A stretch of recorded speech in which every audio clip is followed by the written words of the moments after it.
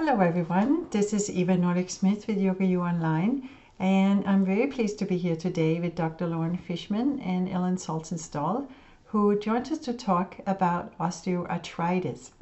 We will talk about what impacts the development of osteoarthritis and whether yoga might help prevent arthritis or even slow its progression.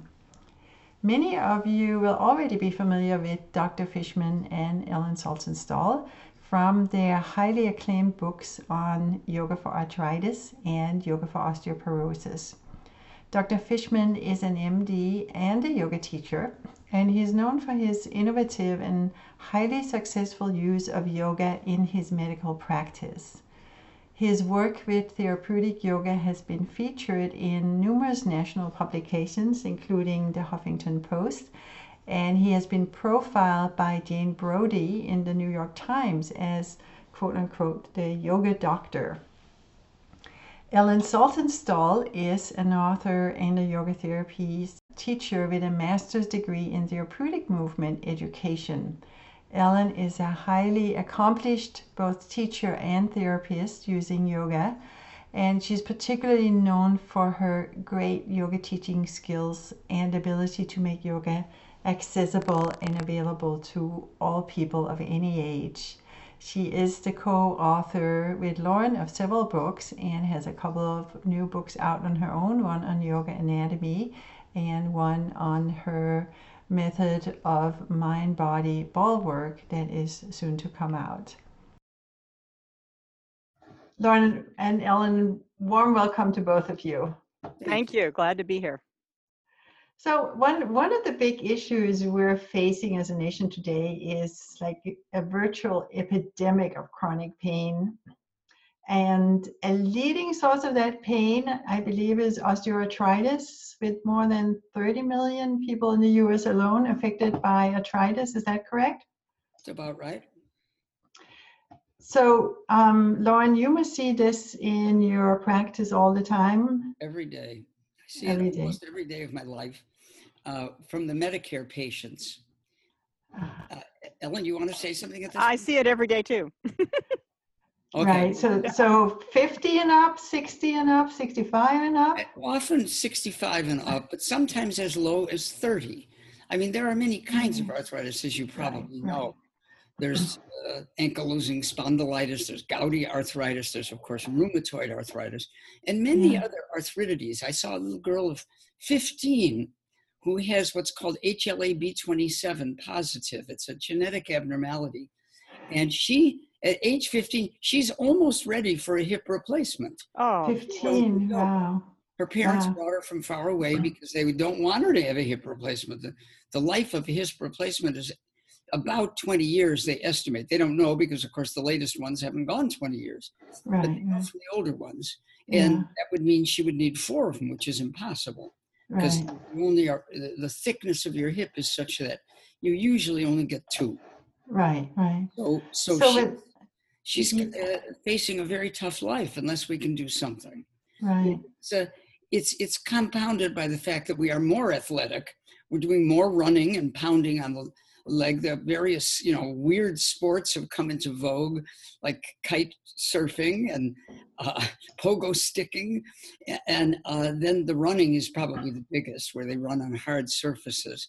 And then, of course, people are aging more. They're living longer. And arthritis that otherwise would have gone unnoticed becomes pretty serious.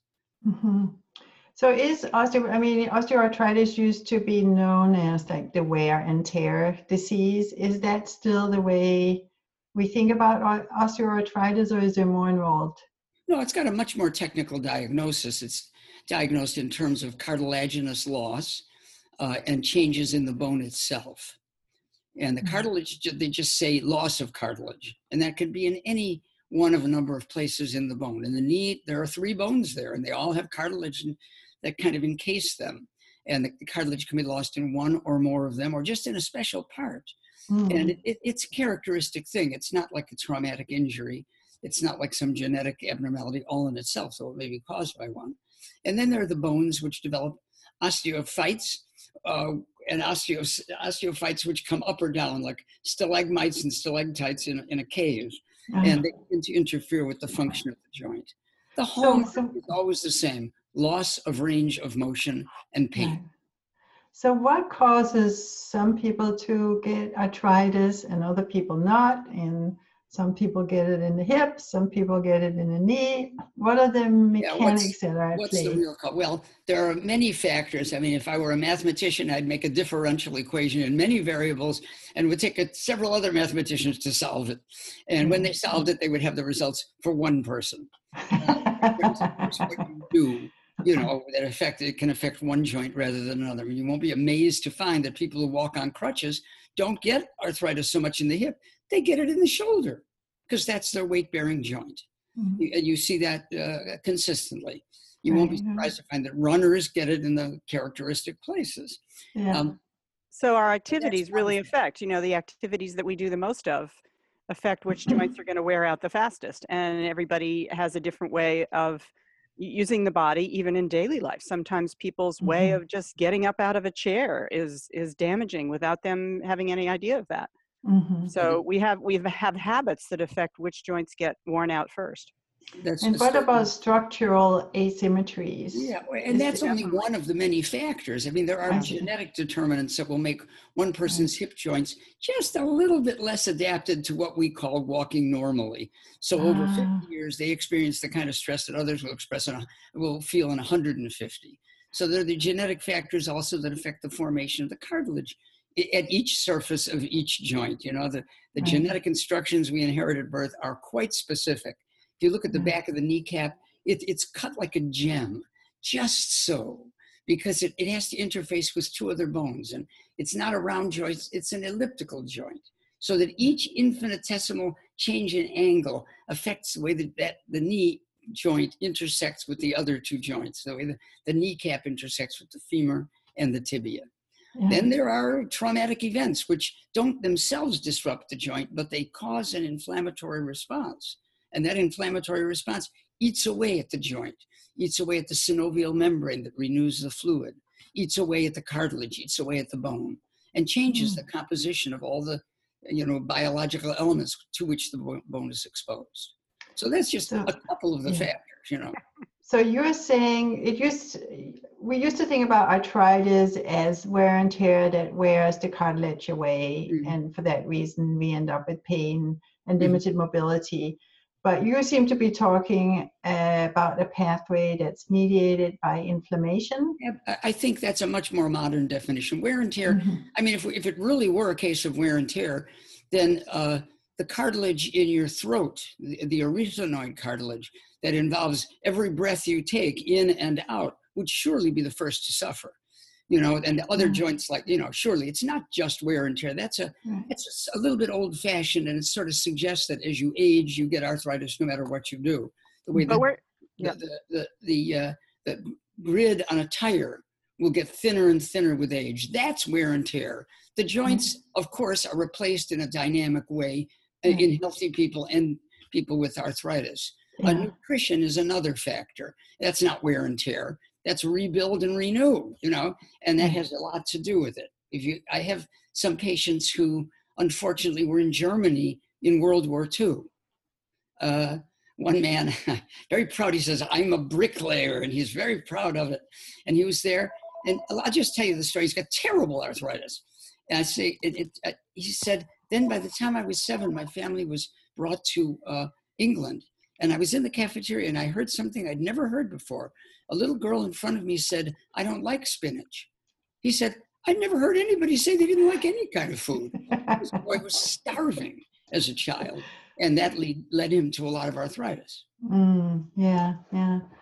So, Ellen, in yoga, we talk a lot about stimulating the synovial fluid when we move the joints, and it's sort of understood or implicit in that statement that helps keep the joint healthy. So would that have an effect on the inflammation, the potential inflammation of the joint, and therefore the degree or the development of arthritis? Is there any kind of underlying scientific truth to our assumption that moving the joints keeps the synovial fluid circulating and keeps the joint more healthy? Yes, it's definitely true that when we move the joint, we move the synovial fluid around. And in yoga, we move, you might say, to the extremes of the edges of movement. And that's something I want to come back to. How far do we go to the extremes to be safe? But when we do circulate the synovial fluid, provides nutrition for the cartilage. So it could slow down that process. But if we move too far to the edges, we can cause inflammation. So then we have, that medium place, that fine line of, do we do just enough to help the process of healing, but not too much so that inflammation is the result. So what is too much? How would people gauge that? It's a hard question. I think common sense and following the sensations of your body after you do a practice. But there's no hard and fast line saying, oh, you have to do this much degrees and not more. Right. I think each of us has to be responsible for listening to the body's signals. But are those signals pain, or are there other? Yeah, pain, but in different degrees. You can have a little bit of pain. You can have, there's a whole range of pain from, the classic thing is to measure it from 1 to 10. But, you can be sensitive to your own levels. And I know, many yogis, including me, who sometimes decide to work a little harder in the practice and say, oh, been there. really fun pose. I want to work a little harder. I want to get better at this pose. It's really fun, and you can override your own recognition of your pain. In that process. So that's the mindfulness, and that's our responsibility really to do a safe practice.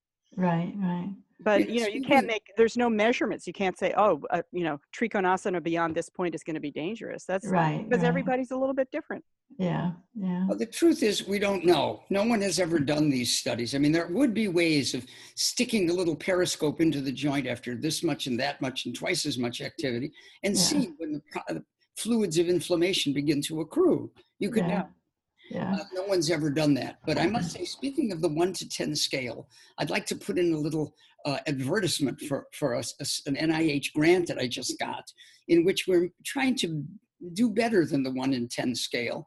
And they gave the grant for measuring pain, because yoga is a way of alleviating a lot of shoulder pain very quickly. So we can train them, we can judge them and measure them before and after we do the yoga removal procedure, which relieves the pain 80, 90, even 100%. And it's free. And all they have to do is call my office in New York City and come in and make an appointment. No one is going to charge them, and we are going to relieve them if they happen to have rotator cuff. I just wanted to say it's not our subject today, but it is yoga, and it's something. So it's for people with rotator cuff tears. Yeah, only with rotator cuff. That's the other girdle besides the shoulder girdle, not the hip girdle. Right. And they should email you at which email address? Yeah, well, the email address is Loren. That's my name, Loren, at sciatica.org. All right. And the website is sciatica.org. All right. And they can look me up on the web, and my phone number is all over the place, and they can call up the office and make an appointment. So just say it's for the rotator cuff yoga study, and they'll know what it is, and they'll give you an appointment at the right time. Right. But on the subject of the synovial fluid, I think there are important, interesting things to be said. That what happens is that almost every other cartilage in the body, in the ear, in the throat, everywhere else, is covered by a membrane that has blood vessels in it, rich in blood vessels that give forth oxygen and glucose and proteins and hormones and take up the lactic acid and other products of metabolism. But the joints, even though they're cartilage, don't have that covering of them, that cartilaginous surface of a lot of blood vessels. And for good reason. The pressure on the joints would destroy them almost at once. So the synovial fluid carries all those nutrients and all those ways of getting rid of the products of inflammation, which themselves, if they build up, are quite toxic. And the circulation, some orthodontists, believe it or not, looking at the TMJ, did the only study I've ever seen on what happens in that joint, the fluid in that joint when you chew, when you talk, Mm-hmm. And it turns out it's a maelstrom. I mean, there are whirlpools and there are currents and countercurrents. I mean, Wow. a great deal happens in every joint. Interesting. So if you do, as Ellen was describing, absolutely moving the range of motion of a joint to its maximum, that squall, that storm is going everywhere in the joint. And it's got to be mixing things up in a perfectly homogeneous and excellent way. Right. Cool. So Ellen, are there certain types of movement that are particularly beneficial for slowing the progression of arthritis? Well, I always want to have people explore all the ranges of motion of the hip. The hip goes in 6 different directions. You bring it forward for flexion, you take it behind you for extension, you take it away from the midline for abduction, you go towards the midline for adduction, and then you internally and externally rotate. Those are the 6 movements. So in a yoga practice, I want people to do all those 6 movements within a certain range, depending on the type of student I'm working with. Are they a beginner? Are they medium? Are they expert or what? So you want to follow all those ranges of motion, and that way you get the most circulation of fluid. And sometimes you have to consider, and in fact always you should consider, the lower back and the knee and the neighboring parts, because that's all going to influence how the hip is going to move. So for instance, you have to stretch the quad muscles, even though only one of them crosses the hip. You just have to stretch them. I mean, that's just one example. If you look at yoga, there actually are a lot of poses that do everything except adduct. I mean, there's the eagle. There are a couple that adduct. I guess you could say that Virasana, the hero, adducts and internally rotates a bit. But that's the one motion that yoga doesn't do very much. And I must say, I love yoga, but it's one of the first signs of arthritis is that someone doesn't move their hip inwardly towards the other, didn't move their knee up towards the other one. So there's a good reason to think that you're saying that they can't do it, or it hurts to do it. They can't do it. First it hurts, and then after a short time, they absolutely cannot do it. Oh, interesting. I mean, if you consider my arm instead of my leg, their knee gets to the midline, and it doesn't go like that. It just doesn't go any further than this. Oh, interesting. It's a very early and a very serious. Now I'm going to go and check myself after this. Yeah, it is the first place that usually becomes difficult. Interesting. So that range of motion adduction across the midline would be particularly important to keep. And it's related to internal rotation also. And many people who do yoga think so much about opening the hip, so-called opening the hip with external rotation. The whole lotus pose bandwagon. You want to be able to do lotus pose. Right. But the internal rotation movements are every bit as important to maintain.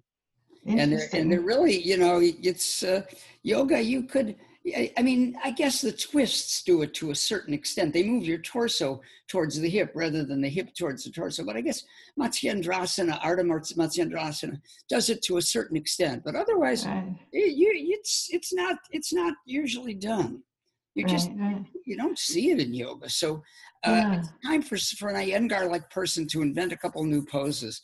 And it's quite fun and young, healthy people. We can all do it. We invent poses all the time. Well, yes, it's time for some invention there.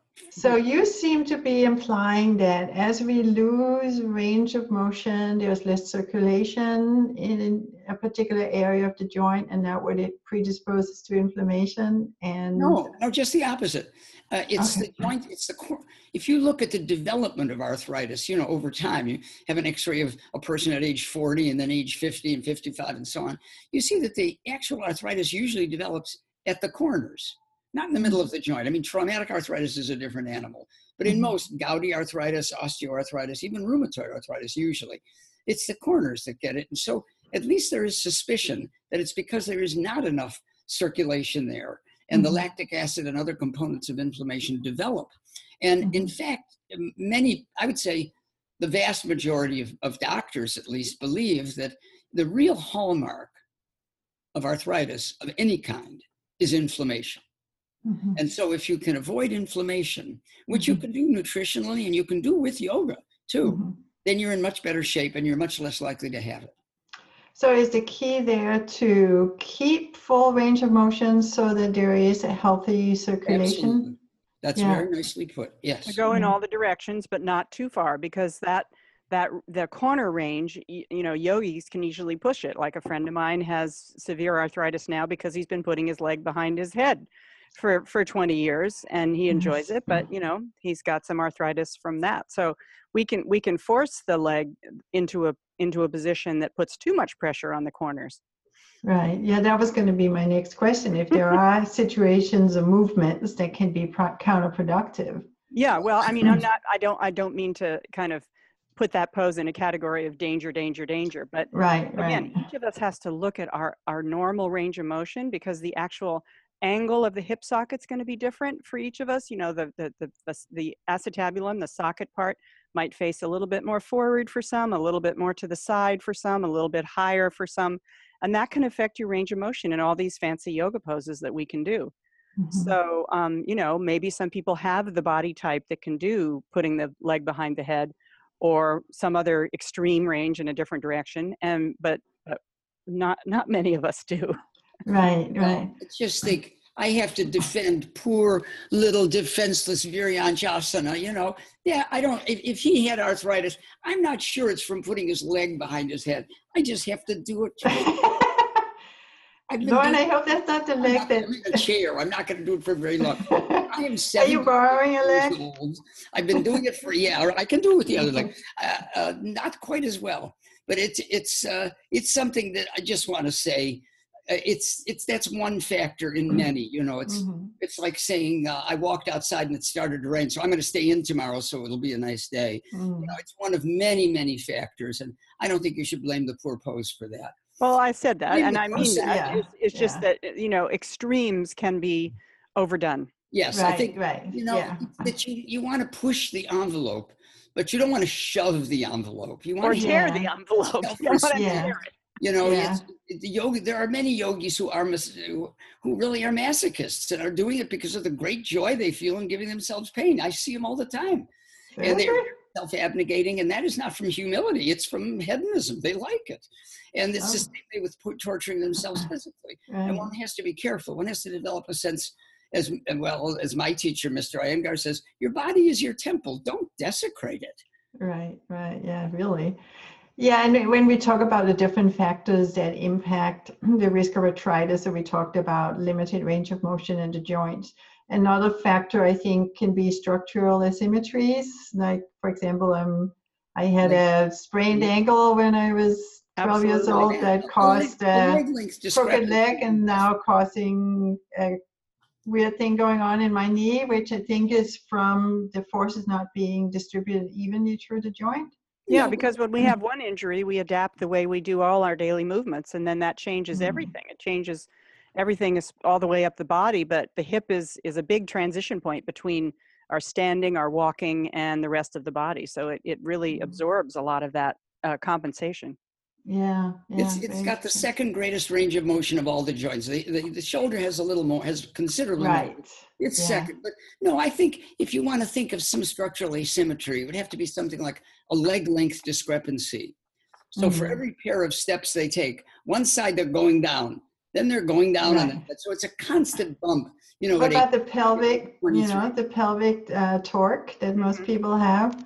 Yes, that's another factor. Sacroiliac joint derangement, polio, stroke, that sort of thing. A club foot on one side.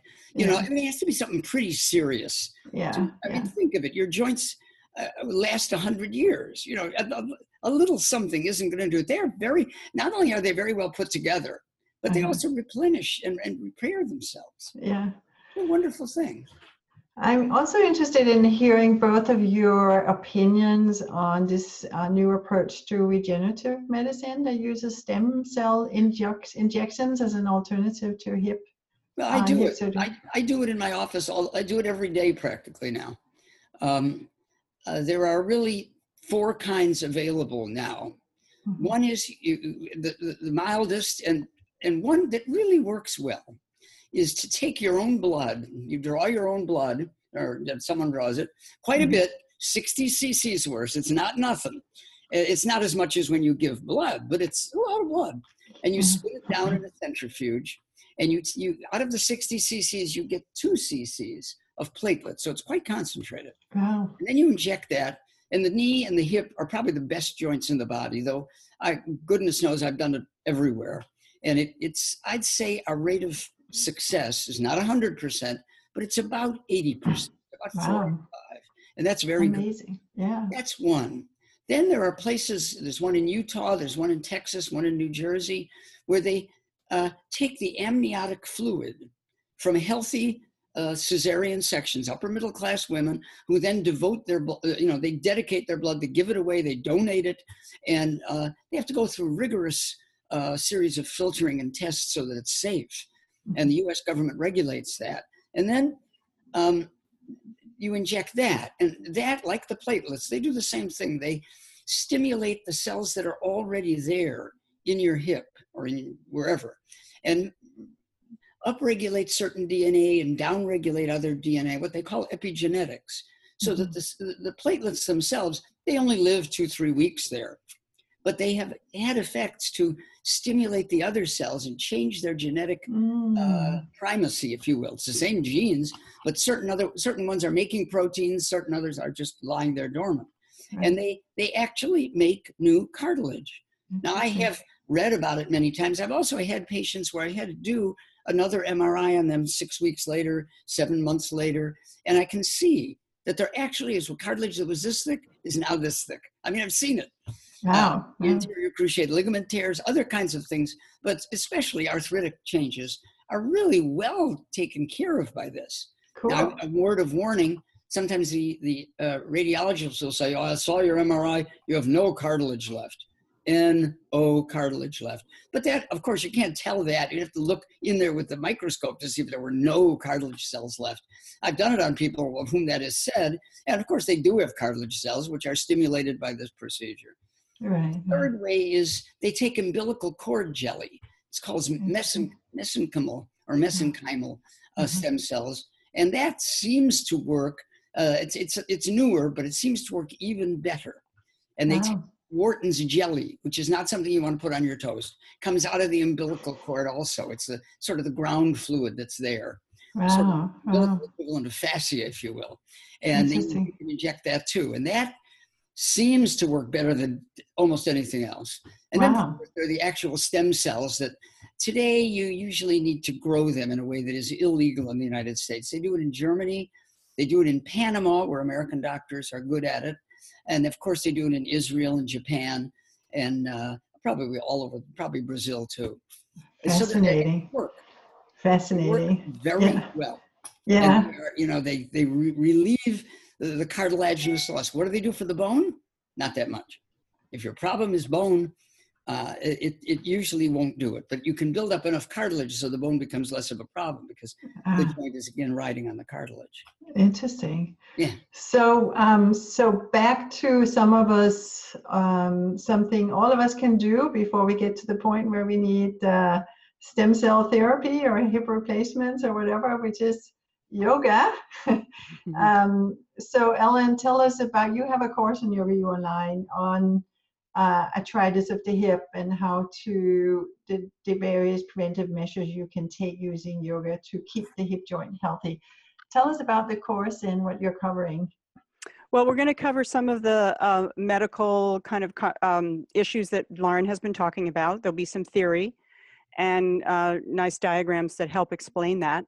And then we'll go through the various poses that we think are beneficial. And of course, a big, wide-ranging yoga practice is good. And we won't be going through every single pose, but we'll go through some representative poses and showing some adapted versions of them so that people who already have some arthritis can still do a good practice. Because what I found in my practice is that people come in and they say, well, I have arthritis, so I stopped doing yoga because I was scared. I was afraid I was going to make it worse. So one of our goals is to help people who already have some fear about yoga or some hesitation or some pain, some discomfort, to show that they can still do yoga and that it very well could slow the progression, help their pain level significantly, and perhaps prevent them having to have surgery, which we would never guarantee, but we could, say that that's a possibility. At least it's worth a try, right? Yeah, worth a try, absolutely. There's a little more to say about what yoga does here. Yoga I think I say it in one of the earlier webinars we did.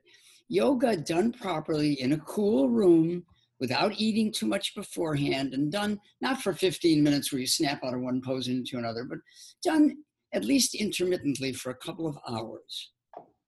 See, it definitely stimulates this molecule that comes out of our own muscles called PGC1 alpha.